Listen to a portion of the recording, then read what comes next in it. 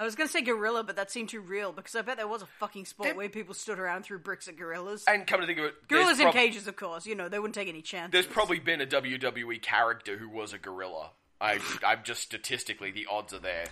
And it was probably racist.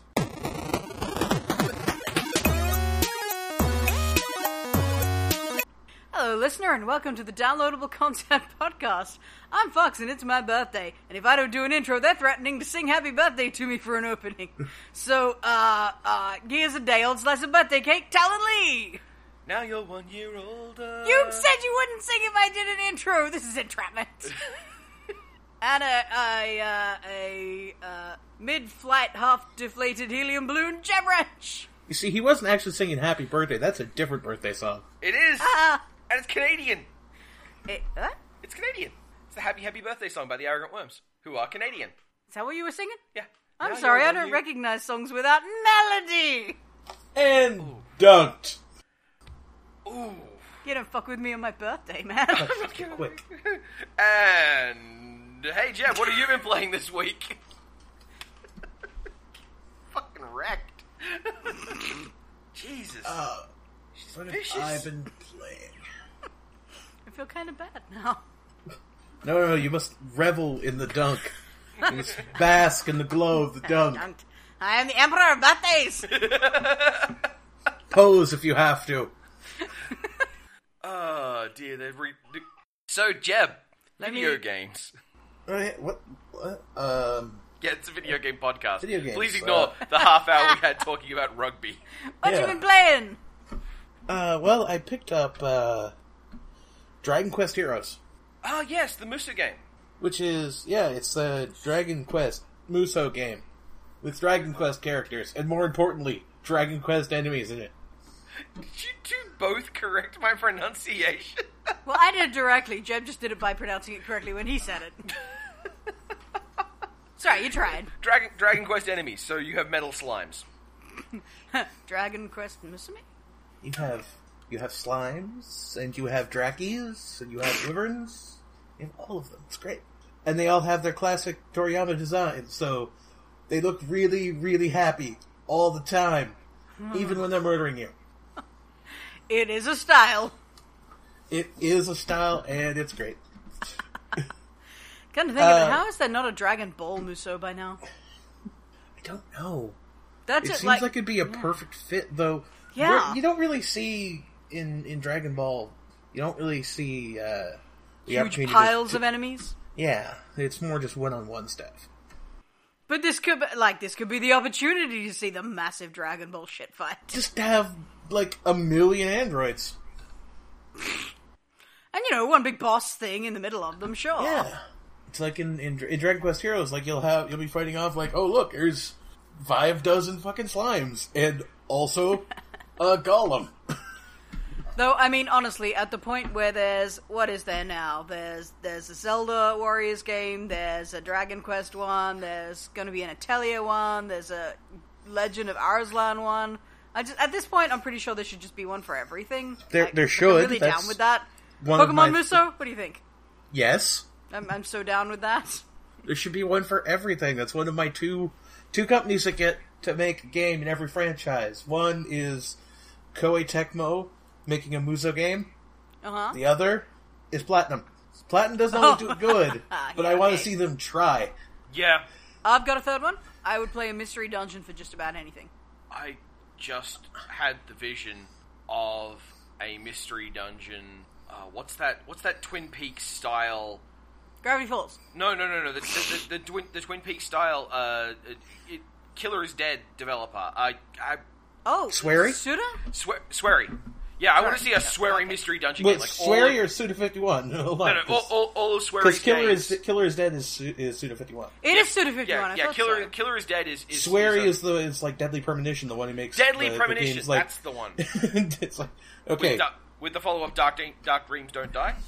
Not actually a sequel or a follow-up, but yeah, odd. It's odd. Yeah, I want to see a mystery dungeon of those. Actually, I'm kind of surprised we haven't seen more horror mystery dungeon, because as far as RPG-type things go, where you kill lots of stuff and level up and whatnot, they're, like way more. They have a lot more commitment involved because there's no save scumming. You go down to a dungeon, it saves automatically. You die down there, you have to deal with the consequences of.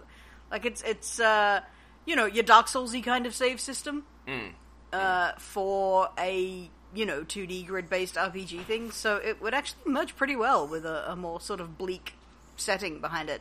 Yeah, that's a thought. Reminiscent of Binding of Isaac. Sure, I don't really know that. Alright, fair enough. Anyway, yeah, so you've been enjoying your Dragon Quest game? It's pretty fun. It's really it's a nice little to bit hear. easier than most Warriors games so far, Yeah? but I'm okay with that.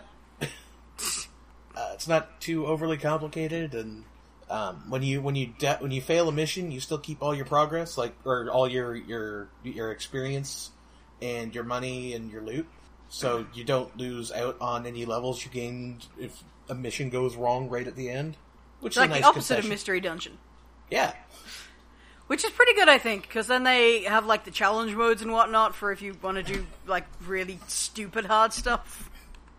The Dragon Quest Heroes has incredibly bad accents in the voice acting, No. which is great because, there's a very tiny Tsarevna, a Russian princess, with a pointy hat. She's the brawler. Nice! Oh, goodness. And she's great. Because she, splits herself into different copies to punch people more. To punch people more. What a wonderful, simple mission statement. It's a fun game, and I recommend it to people who like Dragon Warrior, or Dragon Quest, whichever you want to say. Now, is that only on PS4? It is on PS4 and on Steam. Ah, okay, yeah, that's pretty accessible. Yeah. Now, what about you, Fox? You been playing any games this week? I also played Overwatch. Oh, yes, sorry, yeah. we'll go back to Jeb. Jeb can have what you've been playing, because there's nothing. Okay, fair enough. Yeah, so Jeb, this Overwatching, that gorilla is from the Moon Simulator. I don't know anything about the moon. I've never seen anybody, or I never know anything about the gorilla. I've never seen anybody play the gorilla. So, as a point of Overwatch lore, very literally, Winston is from the moon, because humans set up a research colony on the moon, and we put gorillas there, and we did animal testing on them. They became super smart, wondered what the fuck we were doing, locking them on a planet nothing could live on, and then experimenting on them, rebelled, drove the humans off the moon, and then, the moon is just gorilla territory now. And Winston is, the emissary of the gorillas of, oh no, I'm sure humans are not so bad. Brothers, we have become intelligent enough to seize the moon colony, but have we become intelligent enough to embrace our former foes?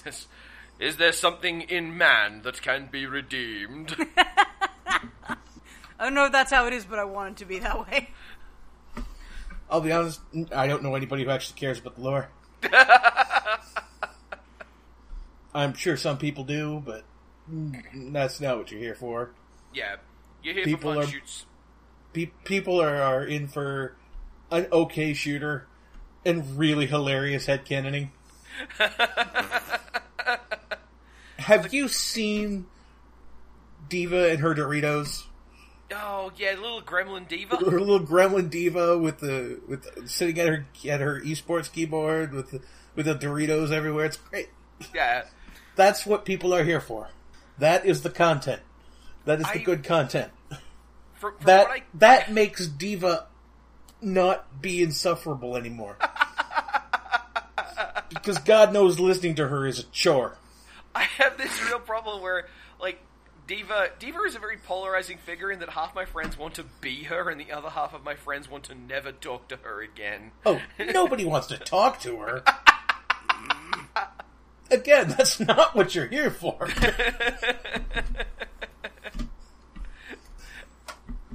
I'm generally amazed at watching Overwatch just happen. I hope to play Overwatch once my semester's over and I can be an irresponsible goon for a few weeks. But, wow, yeah, that is a game with a lot of turbocharged production.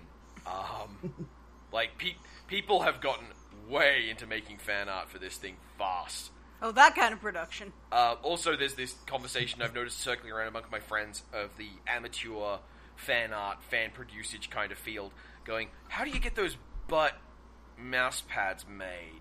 Ah.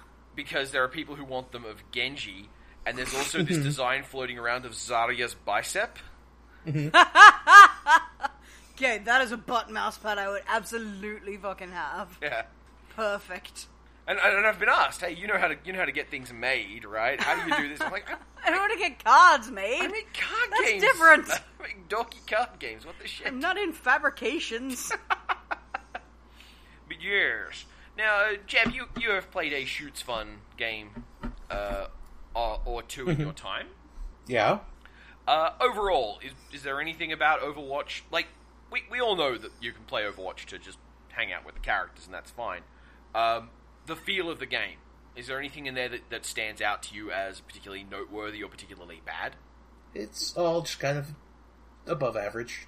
It's okay. It's not great. It's not, like, exceptionally good. So it works. So it's a bit like Blizzard. Sorry, it's a bit like Hearthstone in that it's one of those Blizzard polish cakes. Oh, where it's absolutely. It's so much polish, just mirror shine, and underneath it's like, man, it's good enough. Fine. I wish I knew more about international desserts now, because I wanted to make a joke along the lines of, it's called a pierogi, Talon. It's not a cake.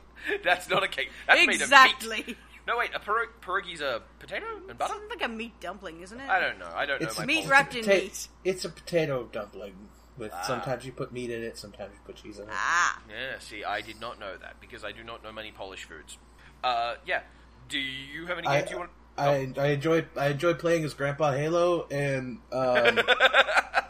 Soldier 76 is referred to as Grandpa Halo. Well, people just call him Daddy because He's a real character? Yeah, they have It was a generic starter thing. He's actually He kind of a is. cool guy. He is, but they turned him into Daddy. And doesn't he make... Like, I've been told that he makes dad jokes at some people, and they've been suggesting other dad jokes he should haven't make. heard anything like that. Like, apparently one of his interactions with Mercy is, I am your salvation. He says, hello, salvation, I'm Soldier 76. Or something like that. Never heard anything like that. Yeah, I've been told this. But So, I don't know, because people who play Overwatch don't actually care about how the characters in the game interact. Yeah, so who cares? it's all headcanon. That's absurd. That's the only thing I do care about. I don't play FPS. I just want to look at all these They interact people. with bullets. That's how these characters interact. By the way, big ups on them for the voice acting for Hanzo and Genji. It's often kind of cringy when you hear a voice that's primarily speaking in English, then shift over to Japanese, but I don't know if they've got actual bilingual speakers or anything like that, but Hanzo and Genji don't sound stupid. They're either bilingual or really fucking good at impersonating anime Japanese. The animes are coming from inside the computer! Well, I mean, apparently that is distinctly different. I remember we had a anime nerd friend who worked there for several years, and her colleagues were very sort of, you sound like an anime character. Alright. Well, Genji is voiced by Gaku Spase? That's probably not a white guy's name. I have no idea who that is, but it sounds authentic. Yeah, no. I'm not one to say, but he odds are appears good. to be he appears to be very much he is from America, I think. I mean, we're basically talking about the caliber of actor who Mako was, and I am so down with that it's not funny. I mean, we need more actors who are going to become him later in their life, because that's the only way we get more arrows. And I believe that the voice actor for Hanzo is Paul Nakauchi, which, again, wild guess, probably not a white guy name. Anyway, that cool and stuff. That a lot better than just cheesy, incredibly American voices saying anime stuff. we've got a really meaty retro gaming news here, so I'm trying to... Oh yeah, 83 was... Also, 83 was fucking boss for pop music. Have you ever seen that chart? Yeah! 82 still has Eye of the Tiger, so... Yeah, Alright, but, Fox, have you been playing... Excuse me, 82 has kids in America. Yeah. Yeah. Fox. Fuck you! Maybe you just have to be American to get it. Jeb's Canadian. That's kind of American. Ooh! I quit. I'm done. I'm out. Mic drop sound. Okay, Fox. So tell him, what have you been playing?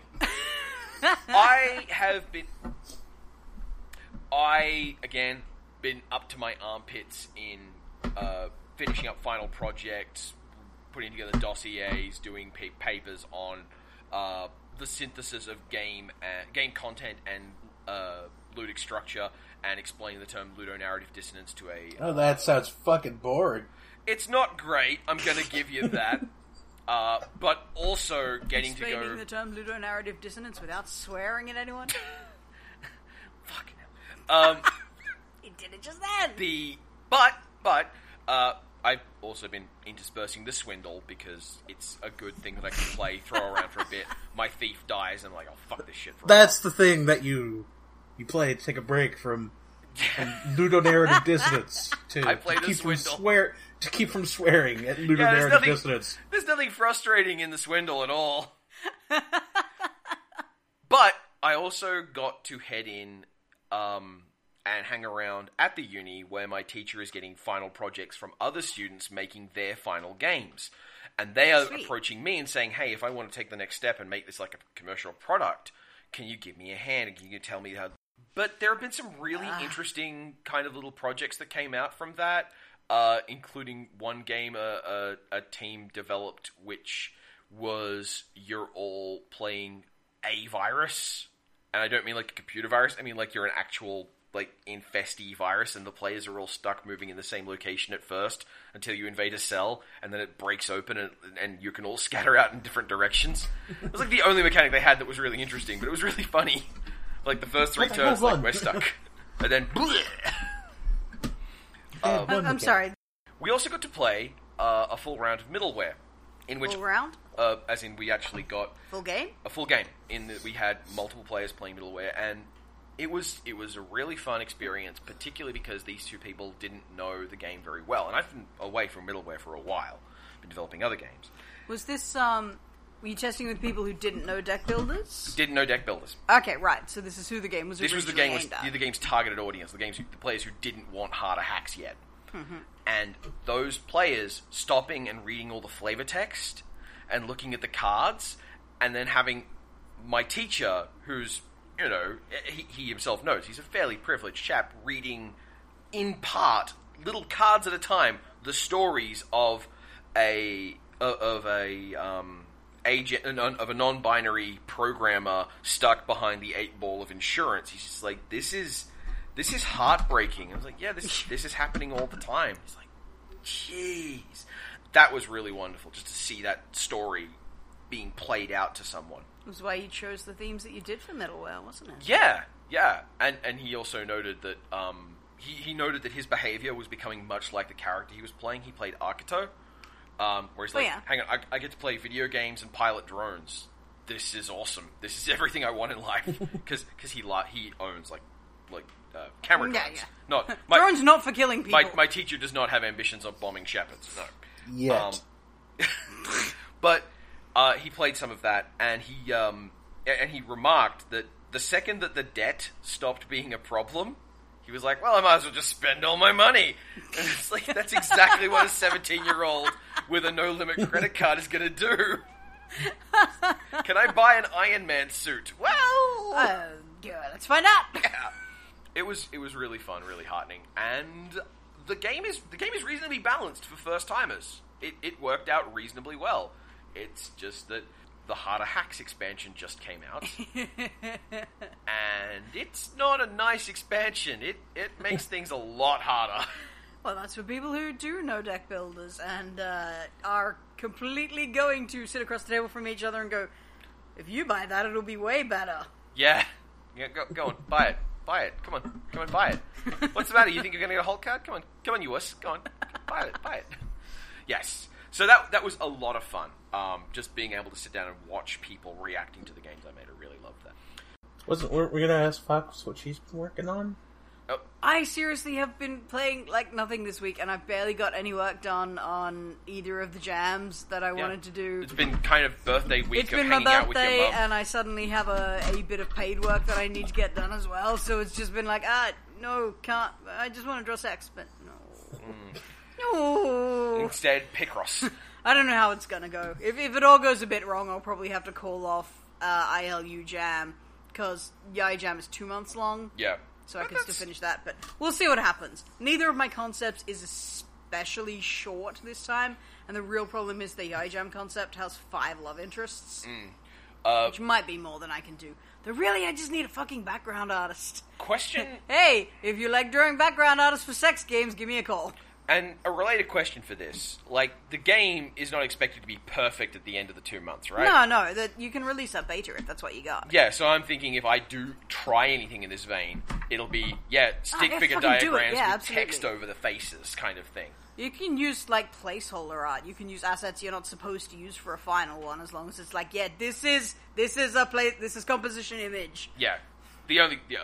I'll have to look into seeing how this game handles statistics and how I can interact with those statistics because, well, boyfriend material. Anyway. Ooh. Ready? Got a sponsor for Retro Gaming News?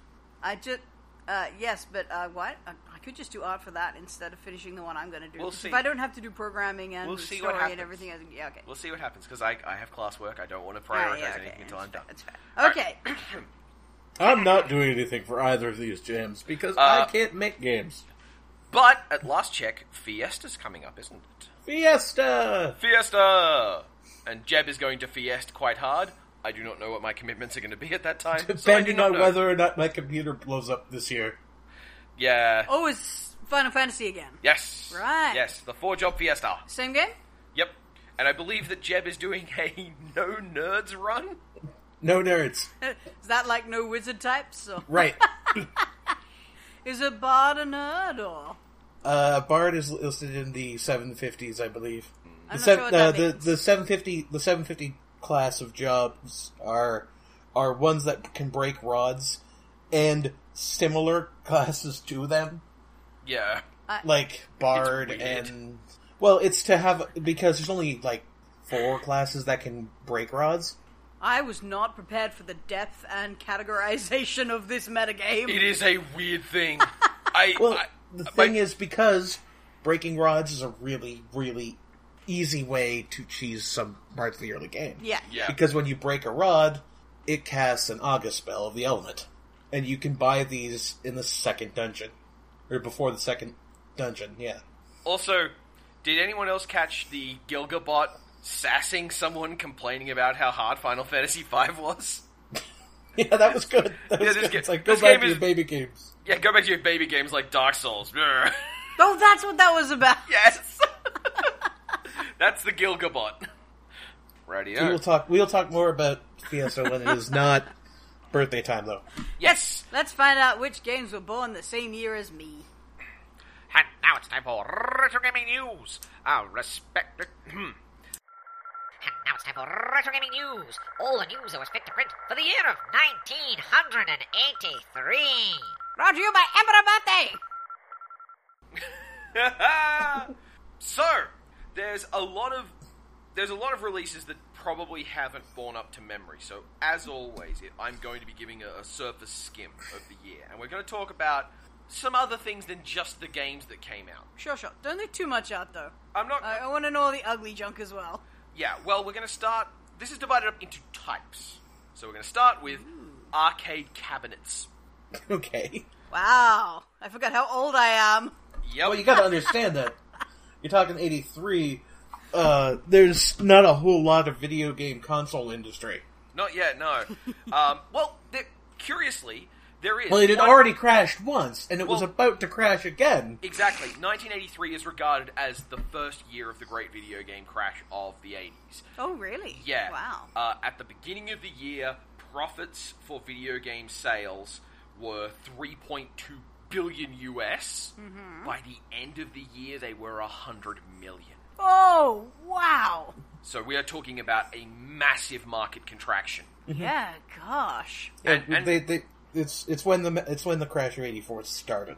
So we decide that we've basically, Atari's made everything you can make with a black background and 3 blocks. Well, it's also that funnily enough, video game companies were doing stupid stuff. Ah. And one of the things was Atari paid way too much for the ET license. They promised that we could make it a massive profit. Yeah, so we want to pay millions of dollars we don't have They to buy. Go on, Jeff. Just go on. I'm going to let you. They got the license, and then they also threw in a rider of like, oh yeah, and we'll also give you a % of the profits because that's how confident we are. This is just going to be the best selling thing ever.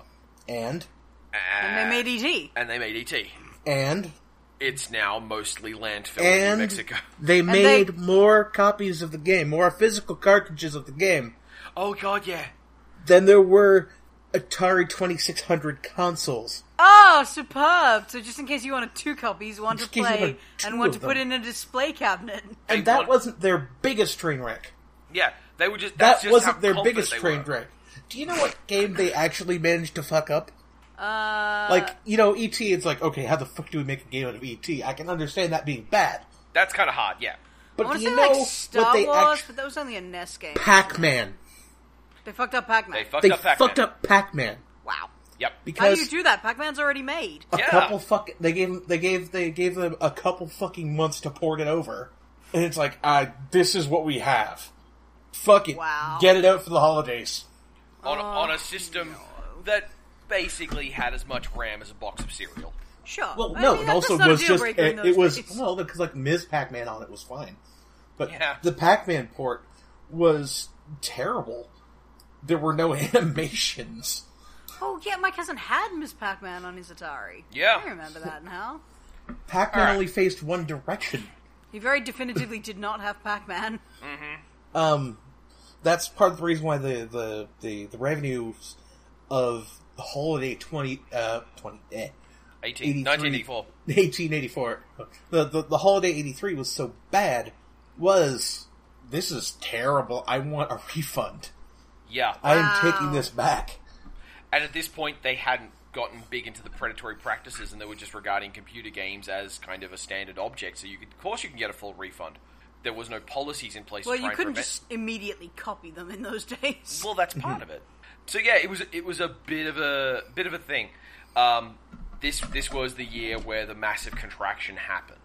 So, as far as games that came out in the arcades, Let us behold the impending disaster. Well, the arcade might be good. the arcade. So first up, we have Namco releasing the first game in a franchise about a cop. This cop is also a Lock-and-chase? mouse. that Mappy? was going to be my next question. Mappy. Sega released. I've never heard of this game in the Japanese market, and it was the first Laserdisc video game using pre-rendered computer-animated film footage as backdrops, overlaid with sprites. And Laserdiscs in 83? They had Laserdiscs Oh, yeah. in '83. Holy shit. They were the size of a Sega? dinner plate. Yeah, Sega. Honestly, this game looks kind of good. Like, it's a rail shooter. Does it have, like, really profoundly 80s anime sprites? No. Okay. It's a game called Astron Belt. Now, I wouldn't have gotten that. Nope. Okay, it's a release which features the first appearance of the protagonist's brother. The protagonist's brother? Yes, The protagonist of that game? of that game. Had we seen that protagonist in other games beforehand? Yes, in fact, the game is named after the fact that they're brothers. It's just Mario they're- Brothers. Yeah, it's the first. Oh! It's the first appearance of Luigi, who Shit, wasn't right, there in you go. who wasn't in the first 2 Mario Brothers games. Mario Brother. Mario Brother. Brother Mario! Oh, He was Jumpman. originally a monk. Jumpman. Yes. Also, the very first... This is, again, arcade. This is like stand-up cabinets. Cinematronic released Advanced Microcomputer Systems game, which was the second Laserdisc video game. Sorry, the first in microcomputer. the- Right, an arcade cabinet. An arcade cabinet with a Laserdisc, which, again, is the size of a dinner plate. Superb. The second Laserdisc video game, the first in the American market, and this game is somewhat renowned for the involvement of a former Disney animator, Dragon Slayer? Dragon's Lair, That was... 1983. Shit was. Christ. Yep. I You thought wanna that talk was about a so fucking- much later than that. Wow. No. That was a classic. And that's why the gameplay was so weird, because the arcade cabinet had 2 buttons. How the fuck Right. do you do this? It was a choose-your-own-adventure book you fed quarters into. It was amazingly bad. Well, I don't know. That sounds like amazingly profitable. It was. You can get people to pay for every stupid, pointless death in a choose-your-own-adventure book. It was You also, have a lot of money. It was also, the animation quality was something like you didn't fucking see at the arcade. Well, Yeah. yeah, I mean, that's why I'm thinking, holy shit, that was in 83. Wow. It looked gorgeous. Talent. Imagine, King's Quest on an arcade machine. Oh, God, no. You would Oh, you were basically- carrying ham when you that's tried to jump basically across that creek. Dragon's Lair. Dead. That's basically Dragon's Lair. Oh, So was I am that on the left right or track. fucking Yeah, right? Dragon's Lair was probably more forgiving than King's Are you Quest. sure? Because if you fucked up in Dragon's Lair at any point, you died within the next 2 button presses. It's not like King's Quest where you can ruin the game in the first 30 seconds. It's like, oh, well, wait. That might be worse, actually, because you keep playing on the same coin until you died somewhere. Like, you're just the number of times per day you could die and put money in would go down. Oh, no. I think we need to reconsider our death-to-coin ratio. Okay, next up, there's a couple of other things here, including a game called Bega's Battle, another release of Astron Belt, a The couple of Cheese other... Factory? It's spelt that way. And a game called Libble Rabble, which, again, I don't know nothing about this. But That's the Sisters of Bubble Bobble, right? we have an arcade game developed and released by Bally Midway. The game draws inspirations from the James Bond films and was originally supposed to be a James Bond game. The object of the game is to drive down roads in the technologically advanced Interceptor car and destroy various enemy vehicles with a variety of onboard weapons. Love Spy Hunter. Yes, it's Spy That Hunter. music is iconic. Is this... Okay, this sounds like they were gonna make a James Bond game with driving segments, and then they realized the driving was fun segments and were just the cut, best things. they just cut everything These are else out. fucking cool. Wait, what if we made just the whole game about driving segments? I mean, that's Wait, kinda what if great. sometimes the car turns into a boat? Yes. A lot of indie games could benefit Crime from boat. that sort of Becomes that that sort boat of the crime willingness to fighting change boat. tactic. Like, hey, we probably can't make the whole game that we wanted to make. What have we got that's good? I don't know. We got a good dancing minigame? Sweet, let's just do that. So, in addition to this, as points of trivia, like Spy Hunter is an old game. It's 1983. It had a lot of influence. And the people who loved Spy Hunter are the people who moved on to People who influence make the other. fucking podcasts Well, about, yes. and talk about and rave about Spy Hunter in 2006 fucking teen. Yeah, but Spy Hunter has shown up in some weird places.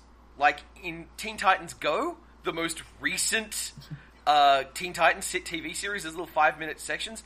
There's a Cyborg is routinely shown playing a game called Pie Hunter, which is a direct rip. Like, you see a pie floating up the screen, exactly. And like, oh, yeah, that's fine. And like in Mafia Wars, the Zynga game, you can get the Spy Hunter car. Alright, fine, whatever. In Murder, She Wrote, episode Hit, Run, and Homicide, Jessica Fletcher realizes the solution to the episode's mystery while playing Spy Hunter in the Cabot Cove grocery store. Of course. Okay, Jessica Fletcher. Yes, She's played by... Angela Angela Lansbury. Lansbury. Yeah. Oh, that's wonderful. I know, it's great, isn't it? So, at this point, you have a genteel murder mystery author in her 60s standing in the arcade feeding quarters into Spy Hunter and then going, I know how that actual person was actually murdered now. That is almost as good as the ending of Bedknobs and Broomsticks. We also have Atari's attempt to make a racing game because, Spy Hunter meant racing was so hot right now. Even though that was a game about driving and shooting. Yeah, and to be fair, this game has a generally positive history, and it used... Pole Position? Yes, Pole Position 2 came out. Wow, Jeb is good at 1983. Yeah, Jeb I'm knows guessing his you played shit. a lot of arcade machines. Jeb knows his shit. I do not play a lot of arcade machines. However, most of these games came out on the Atari 2600 or the Commodore 64, and those are things I grew up with. Mm-hmm. Right. Tell me, Jeb, pole position. Did you ever see the cartoon? It was a cartoon. There was a... How do you make a cartoon out of that? Well, first, you make them both you make both the player options radical teens, and then you make both the cars wisecracking robots. Yeah. Oh, God. And then you give them like a flying cat. And I'm down with the flying cat. And they're on the trail of their parents' killer. Of course. Of course they are. Which they get by racing. Man, shit got serious when you had to import story into old video games. Basically, this game came out and they were like, this Mask cartoon is doing well. Can we do that? Can we do a Mask cartoon? There was a certain hardcore thoughtlessness to it. Yes! And they're on the trail of their parents' killer, because why not? It's a cartoon. Murder is an appropriate topic. Go! Yeah. And this is a game about driving a Formula One racing car. Yeah. Mm-hmm. Radical teenagers, transforming wisecracking cars, robot cat, and murder. All right. Also, Parental murder. Yeah. You didn't think I'd go there, but I went there. Someone's gonna kill the parent. The Japanese release of a game that was given a number of re-releases and a Wii remake fairly recently. Basically, you get to punch a variety of ridiculous racist stereotypes. Oh, Punch Out. Punch Out. Punch Out! It's like the most well-loved, quite racist game I know. Like, most of the time people are like, oh, yeah, that game's a bit racist, that's a problem, but, you know, I still like it. But no, like, people love Punch Out. They fucking love this game, and it's really, really fucked up. Last week, I got to watch Skyno stream, had a very special stream of Punch Out Wii, and it wasn't him playing. No, it was his dad. Oh, I heard about this. And his dad beat Punch Out Wii with motion controls in about an hour. And he tries to talk to the TV. I was asking Talon about this, and I was like, wait, is this a my dad is a cool gamer story, or is this a my dad is like a fucking boxer or something story? Well, he's both now. Just a really nice dad. And the other final note for arcade stand-ups in 1983 is the release by a company called Williams of a game called Blaster. Ring any bells, Jeb?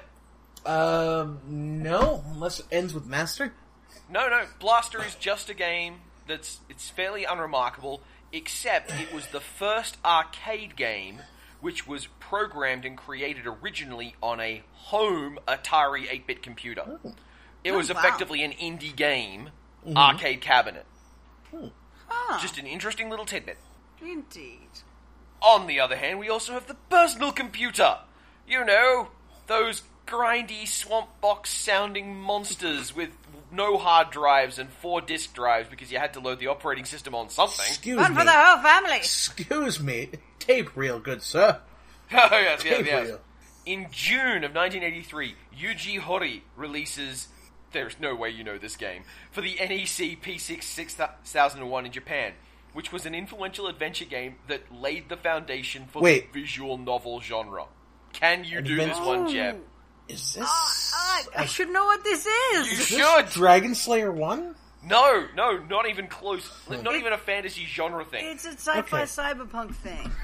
The Portopia serial murder case. Oh, it was a detective thing. It was a detective thing. Wow.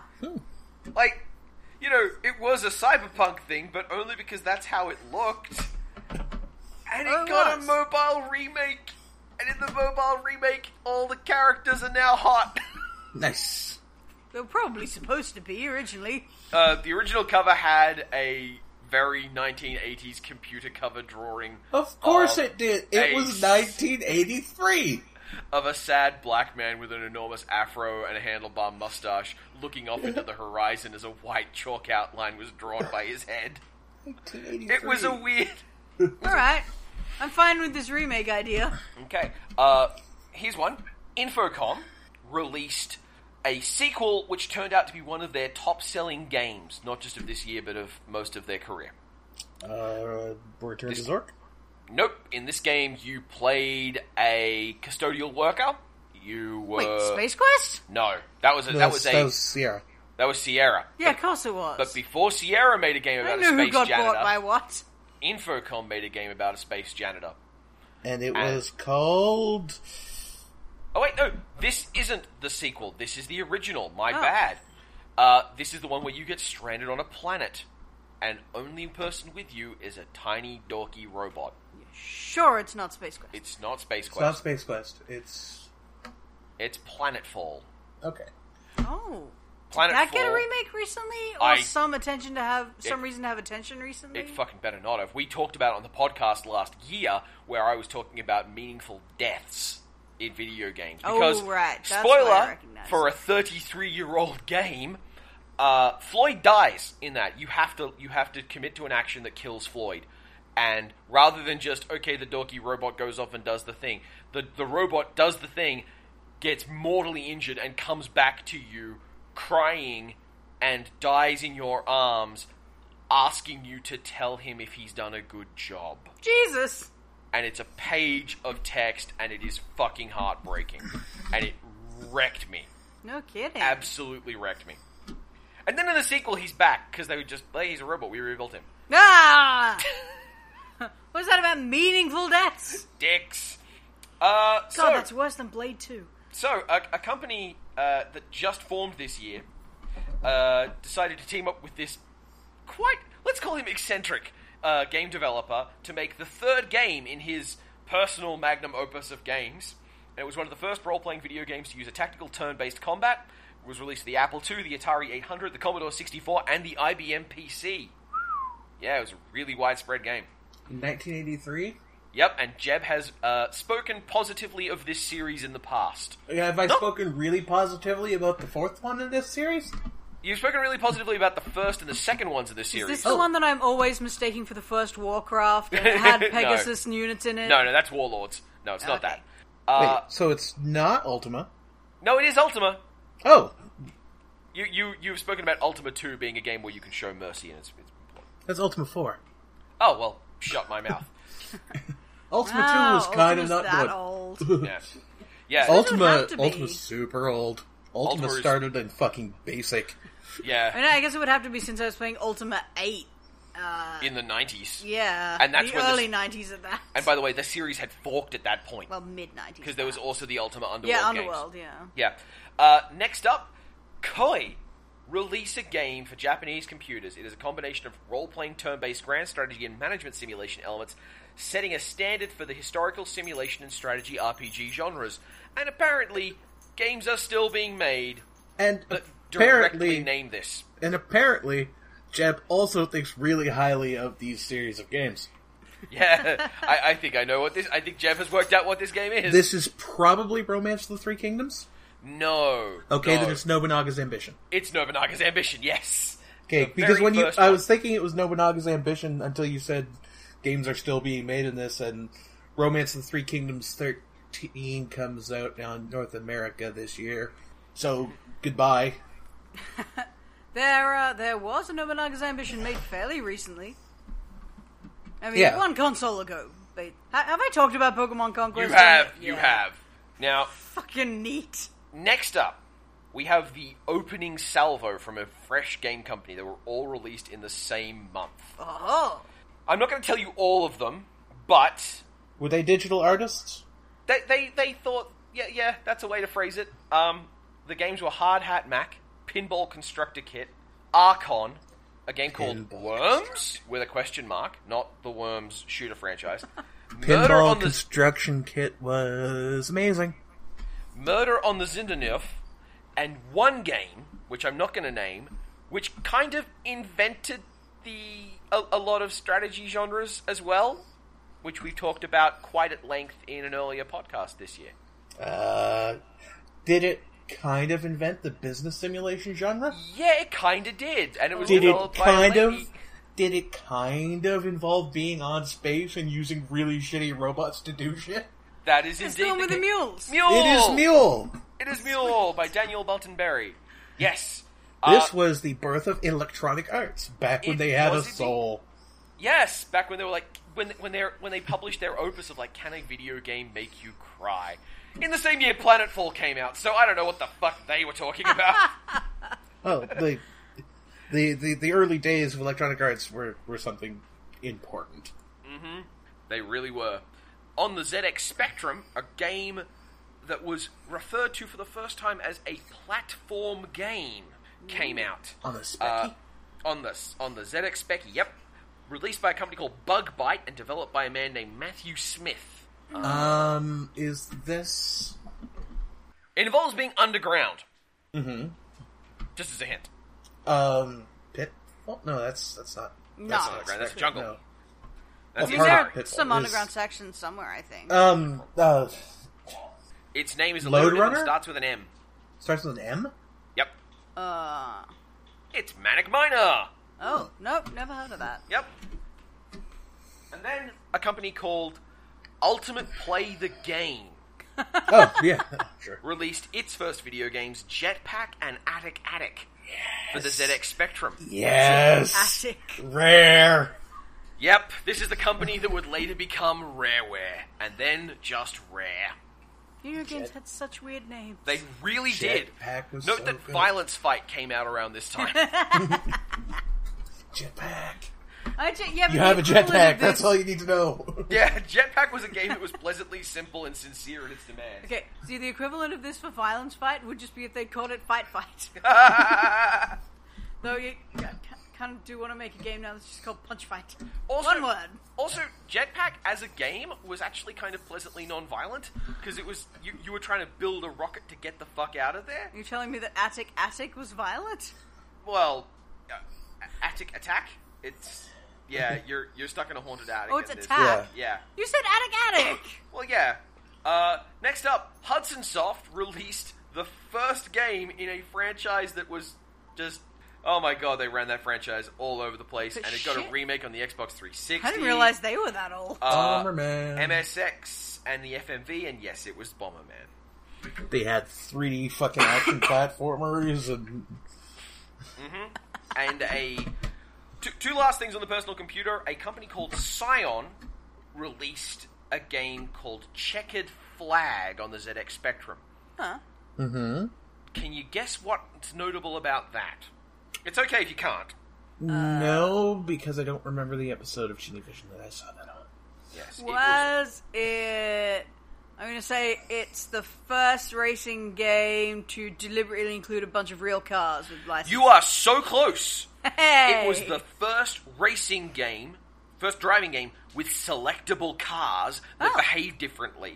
Okay. Because it was trying to be, in its own words, a car simulator. Wow. So it kind of kicked off that genre. Finally, a game called Dandy was released for the Atari 8-bit family. It directly inspired a 1985 arcade game that kind of helped define the 80s arcade. What do you reckon this game had as its big feature? A trackball? Changeable hats. Nope. Okay. It have multiple characters and multiple It's a players. fighting game? No, it had 4-player simultaneous multiplayer. Oh, wow. Okay. And the game it inspired was Gauntlet. Oh, hey, cool. Yeah, the developers of Gauntlet said, Alright, we yeah. basically liked this game called Dandy, and we've like, can we make that? Yeah, we can make that. Let's give them hats. Yeah. And now let's give them a way to just totally fuck each other during the co-op play, so that becomes the object of the game. Uh-huh. Sweet! So they die faster, and that they give us more quarters. On the console, I and have played the PS2 Gauntlet, yeah, it's not bad. and yeah, that's the problem. It's fine. It's not bad, but it's so soulless. Yeah. It could, at no point did I feel like I should just stop caring about the goal and try to get my friend viciously dismembered. Alright, on the console, to give you an idea of how much the contraction is, there are only 3 historically notable things on the console at this point. On December 12th... 3 historically noticeable things ever. In this we've already had the Atari out for a while. Yeah, but that's the thing, the console market was contracting so fast. Oh, in this year. In there's this only year, 3 there's right. only 3. Oh, you were saying, in the history of Oh, consoles. no, my... That's a bit harsh, surely. I'm a snob, but I'm not that much of a snob. Nintendo published 1 game this year for the Famicom. That's not good. One game for their console. But Luigi came out. He on the arcade. Yeah. Yeah, they were going to port that next year. But no, this is an educational game featuring an existing character they had access to. This is Donkey Kong Jr. Math? This is Donkey Kong. I am genuinely amazed. Well fucking done, Jeb. Wow. Now this one's going to be a bit of an easy one for Jeb, I think, because it's Mattel Electronics. It was published on the Intellivision.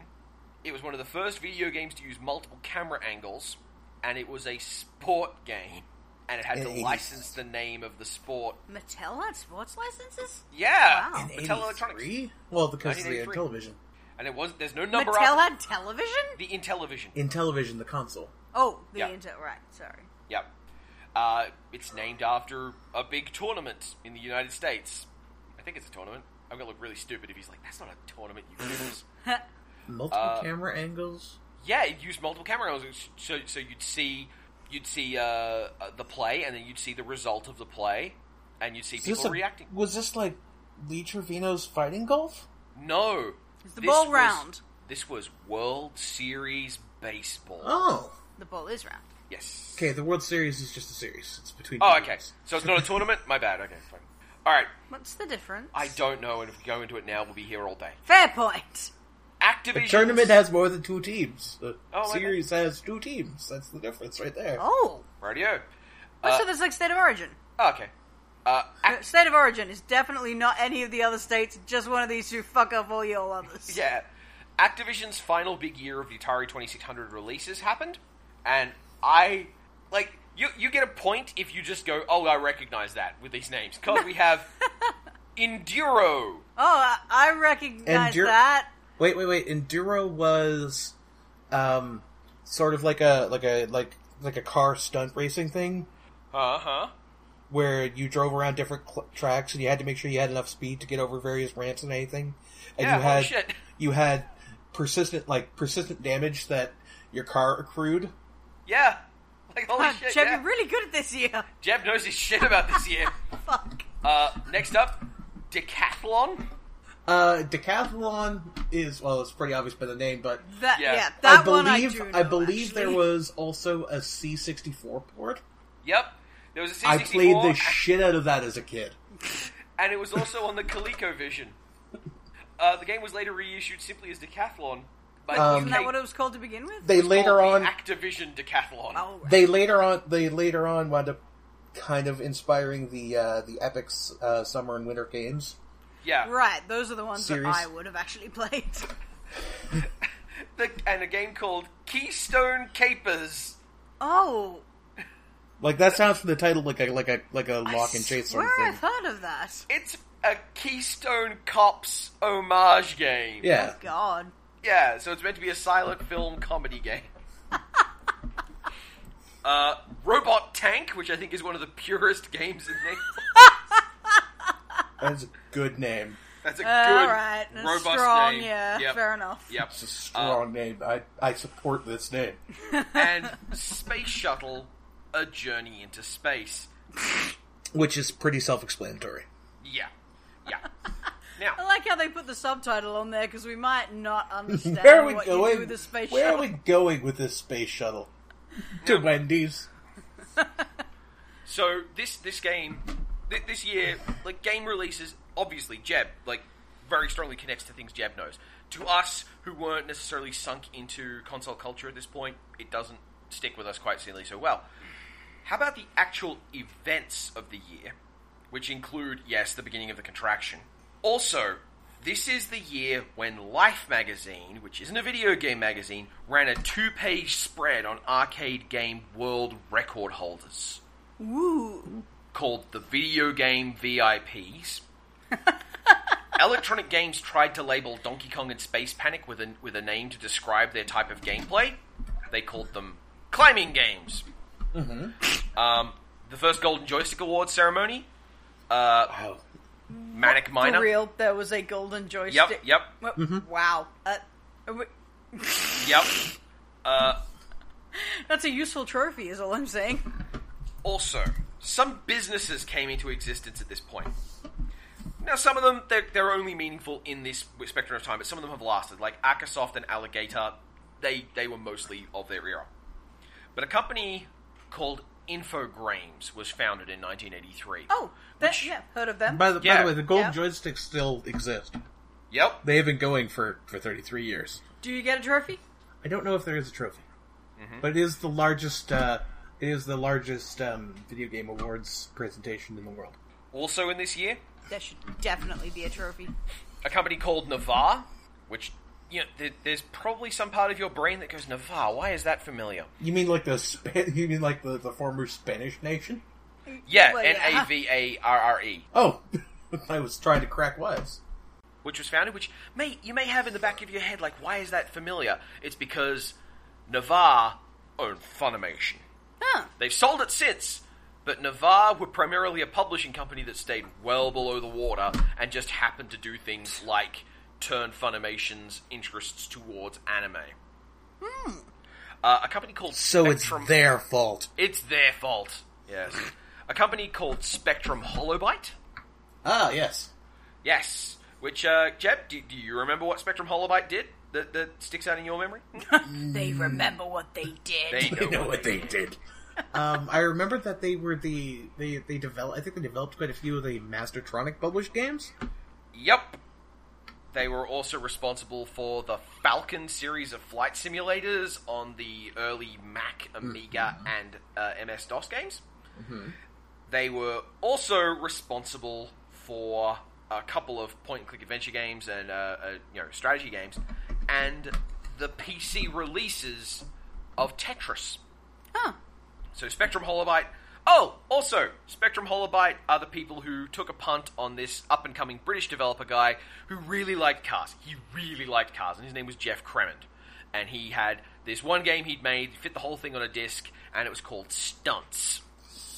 Oh, Yeah! You I told love me. that game.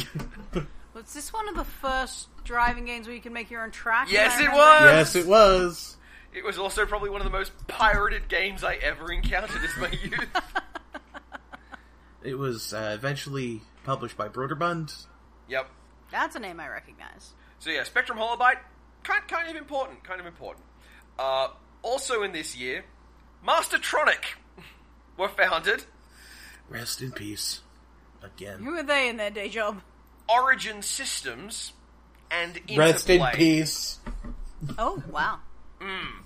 Mastertronic were eaten by Virgin Interactive. Ooh. And Wow, then- that's not a nice fate. Mastertronic, they published a lot of my childhood on the C64. I saw a lot of Mastertronic logos. I want to say they even published like the Learning Company games. I can't follow through on that, but yeah, they published a lot of stuff. They did a lot of redistribution, especially for Australian developers like Melbourne House and the Sega cartridges getting distributed in the United States. Right. They were eaten by Virgin Interactive because Richard Branson noticed that he owned 45% of their stock. He apparently hadn't been paying that close attention. After that, they were resold to Sega. Oh. So And- the opposite of how these things should work. And then when Sega kind of collapsed in on itself, they, the name has been purchased from Sega for a group that wants to call themselves the Mastertronic Group. Uh-huh. Yep. And So they haven't done anything yet? Yes, and a couple years ago, there suddenly existed again a Mastertronic publisher of indie games called Mastertronic, which was a tribute to the Mastertronic. Do not go near Virgin Interactive's IP. They will come after you. Oh, no, they didn't. There was something with trademarking or whatever, but these are the people who had wound up publishing things like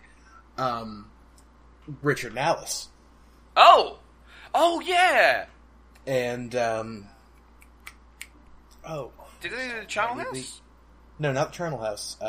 And Samaritan Paradox. Okay. So, good adventure games. Yeah. Really great. Some really great games. And late last year, early this year, they went under, sadly. Sad. But they helped all of their clients get their own publishing, their self-publishing arranged. That's nice. Before they completely sunk. Wow. That's really good of them. Yeah. Mastertronic were really good people. The other companies at this point, like Origin, again, rest in peace. Rest in peace. Origin Systems were responsible for, amongst other things, Ultima and Wing Commander. And the entry of their Wikipedia page is more than slightly disheartening because you have this standard, info box on the side, and it has type. It was a subsidiary of Electronic Arts, an industry, video game industry, Fate. Oh. Fate is the name of EA's fucking answer to Steam. Yep. That is the fate of Origin Systems. While it existed, Origin developed Wings of Glory, multiple Ultima games, all of the Wing Commander series, all of the Crusader games, so Crusader No Remorse and No Regret, Strike Commander, and System Shock 1 and 2. Jesus. That is a fucking pedigree. And now they're the name of EA's DRM. Yeah. Infogrames is mostly wearing Atari's skin as a mask at this point. But they're the ones who gave us things like Alone in the Dark. And Also, I believe they published more than a few titles that were drawn by Eric Chahi. Like, yeah. The one that came before Another World and all that. The Flashback? No, Flashback was after. After, okay. Before those, the one that came right before it, where you're The where you're a ones that janitor who winds up going to space because that's what you fucking do. Oh. Yeah, Time Chasers or something like that. Thank no, it's you. not called Time Chasers. It's Time What is it fucking something. called? Delphine published them in Europe. I cannot remember the name of them for the life of them. They've awful point and click controls. Just and Why can we not remember this? yeah, I've watched a Let's Play of this like a dozen freaking times because it's really funny. But yeah, that one. We'll totally say something about it later. Anyway, also two other business events in this year. Oh, Future Wars. Yes. That's the one. That's Future the one. fucking Wars. Yeah. So Also the title of an MST film, but not Time Chasers. A more different one. So, two other historical events in this year. One, the Vectrex console Yes. was its distribution was taken over by Milton Bradley, The board game blokes. the board game people. Ah. Also, Well, I don't know what you say about that. there was a bun fight this year, a pretty big legal what? fight Oh. between Atari and the Connecticut Leather Corporation, otherwise known as Let's Coleco. Right. Claiming violation of Atari's patents on the Atari 2600 video game console. Because in 1982, Coleco released a peripheral device that meant you could plug 2600 game cartridges into the ColecoVision. And by proximity, I remember television. that. Yep. There's a reason why the... Coleco is a weird story. Yep. Where else can you get, in historical sequence, a leather punch, a Cabbage Patch doll, a video game console, and a hilarious story about being ripped off on a Kickstarter? Roll back. They own the Cabbage Patch dolls? Yeah, they made the Cabbage Patch dolls. Holy shit. That is a weird history. That is a fucking weird history. Are they also the ones who made a bunch of those horrible, 200 games on one cartridge kind of thing? No. No, What they they're not. one thing they did do was make these really fucking amazing, 800 question booklets that came in a that came in a little case that had a chip in it that you plugged this wonky ass keypad into, and it was like a portable trivia book game. Yep. Oh, yeah, I've seen those. Those were so much fun. So, one final thing that happened in 1983. that's notable for the video game industry is that this is the year Fox was where... born. Well, yeah, okay, so two things. But this is the year that Callan was Nintendo... That too. This is the year... And Warhammer. Yeah, good point. This is the year that Nintendo won its lawsuit, where it was being sued by MCA Universal Studios. About that fucking monkey. The fucking monkey. Can you just honestly imagine the state of the video game industry today if Nintendo had lost? Yeah, that would be completely crackers. It'd be so strange. And for them to have lost would have required such a generous interpretation, such an incredibly pro-corporate interpretation of the idea of public domain. He chewed the butch tape. Oh. Wicked dog. Well, they also had, like, a wizard lawyer. Yeah. The case was not only dismissed, but MCA Universal had to pay $1.8 million in damages to Nintendo, and it was ruled that King Kong had passed into the public domain, and also it was ruled that Nintendo now had the more legitimate claim to the name King Kong, thanks to Donkey Kong, and that meant that MCA were in danger of violating Nintendo's copyright if they re-released the film. Yeah, so you're wrong about public domain bit. It can't be in public domain, and also the, After a brief trial, the judge determined that the rights to the original Kong had passed into the public domain. That's the Wikipedia entry on this. Then how the hell could Nintendo sue them for Nintendo didn't sue them. They no, sued but Nintendo. You're proposing that they could have. The judge ruled that, like, because they have the more recent thing, using King Kong. Theoretically, if it hadn't been public domain, they could have been like, hey, It's ours. Weird ruling. And it's entirely possible the judge was just wrong. Or This is high. 1983. Well, yeah, it's 1983. Cocaine was a thing. But yeah, if Nintendo had lost that, or, not taken it to court, not had a wizard lawyer willing to take it to court. Yeah, Nintendo would basically not exist in the United States as a presence, which Do means you realize that... how highly unlikely that the industry would have been to recover from the 1984 crash without the Nintendo? Fair Yep. point. Like, we out here in the rest of the world with our primary Sega bent, it's very easy for us to be resentful of, like, oh, well, Nintendo being determined as video games. Yeah, but they did drive the biggest economy into a video game market. It's kind of hard to get past that. Yeah, look, video games still would have happened, but It would be... things would probably be quite different. It'd be slower. Wholly Yeah, different slow. way. Oh, yeah. Yeah. Wholly different way. We would have had the 2000s golden age of video games instead of the 90s golden age of video games. Anyway. Well done, Jed. That was a really impressive round of retro gaming news. Yeah. You clearly scored the most points, but I won because it's my birthday. Well done, everyone. That was the Downloadable Concept Podcast. As ever, always, that was Jeb. That was Fox. And that was Talon.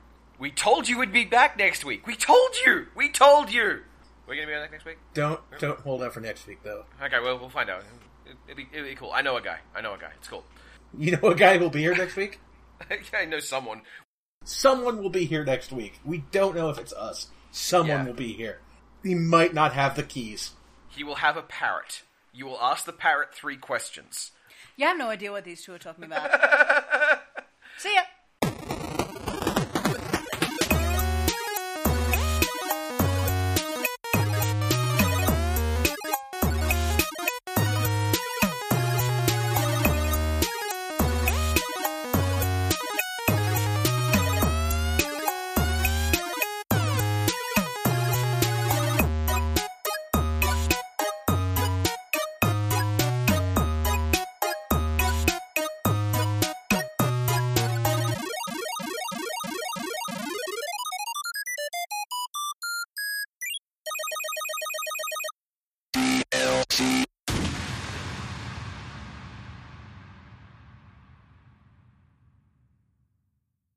It's like, oh no, they live in Australia. Anything could have happened.